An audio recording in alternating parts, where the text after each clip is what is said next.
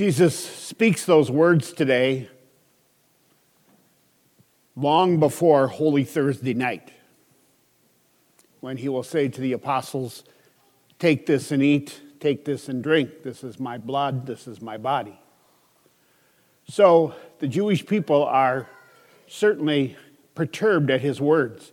They can't understand why he's saying what he's saying, nor can they even understand who this guy is that's saying it. They've seen him grow up in the village. They watched him play with their children, and all of a sudden he speaks these, for a lot of people then, very difficult words. And Jesus knows that. He will say in another gospel, if you have a hard time, you're going to have a hard time with this. Some people leave, turn away. But some people then gather to follow him. In the time of Jesus, the Jewish people were living a very, very difficult life. 2,000 years ago in the Middle East. It's dry, it's very hot, there's a very short growing season, there's not much fresh water. You were lucky to live maybe 35, 40 years. So when they hoped for the Messiah, they hoped that someone was going to come and change all of that around.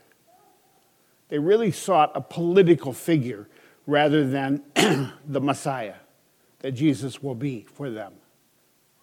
And so when they talked to Jesus, he knew that they were hungry for justice and peace, because you never knew back then when a maraud of tribes people were going to come through the village and tear everything down, attack people.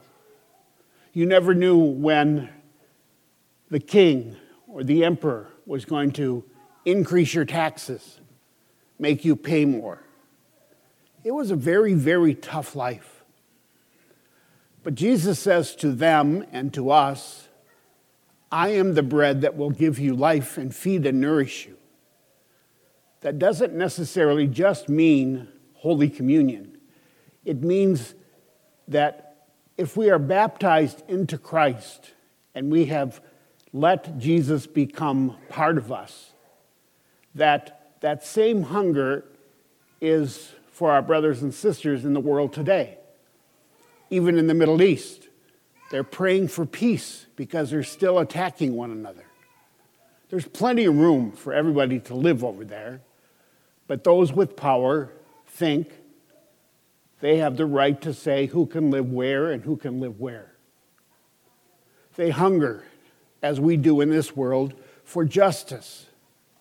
When we see people discriminated against, shot and killed, burdened with exile, our refugees coming to try to find a place where they can literally live a decent life.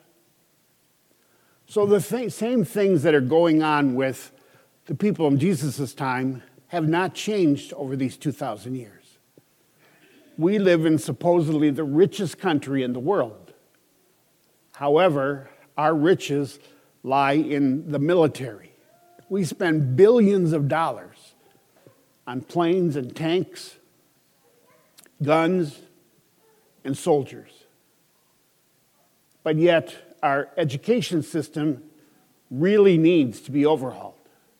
We've learned so much about how children learn that we need to relook and rethink how we teach children. We need to think about the number of children that go hungry each day before they go to school. Thank goodness a lot of school districts supply lunch and breakfast for these students. We think of the number of people who are homeless, who are living on the streets, and we pray for their help.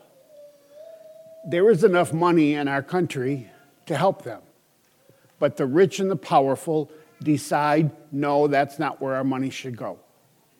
The rich get richer, the poor get poorer. So we hunger for those same things. We hunger for justice and mercy and kindness and love. So as we listen to that gospel today, Jesus promises us that we too can be fed and nourished with his body and blood. We put on Christ at baptism. We receive the Holy Spirit at baptism and confirmation. So if we allow ourselves to enter fully into Christ, he is the one that feeds and nourishes us. He is the one that helps us seek justice, seek mercy, and be people of forgiveness. He's the one that will help change hearts and minds to use monies not for bombs and war and jets and military, but to use it for the poor, the uneducated, the outcast, to make sure that systems in our world bring about complete justice and equality for all of our sisters and brothers. The end of that first reading today said, because Elijah ate that bread and drank the water, he had the strength to carry on and go on his 40-day journey.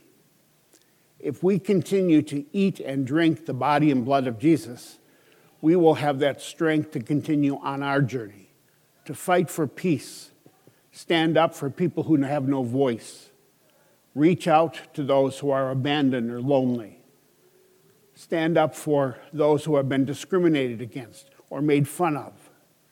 We gather this morning to be nourished, to be fed with the body and blood of Jesus, so that we may continue the journey through this sometimes very dark world into a world where there is only perfect love. Let us eat and drink fully. Let us be people of Christ Jesus in our thoughts, words, and deeds. God bless you.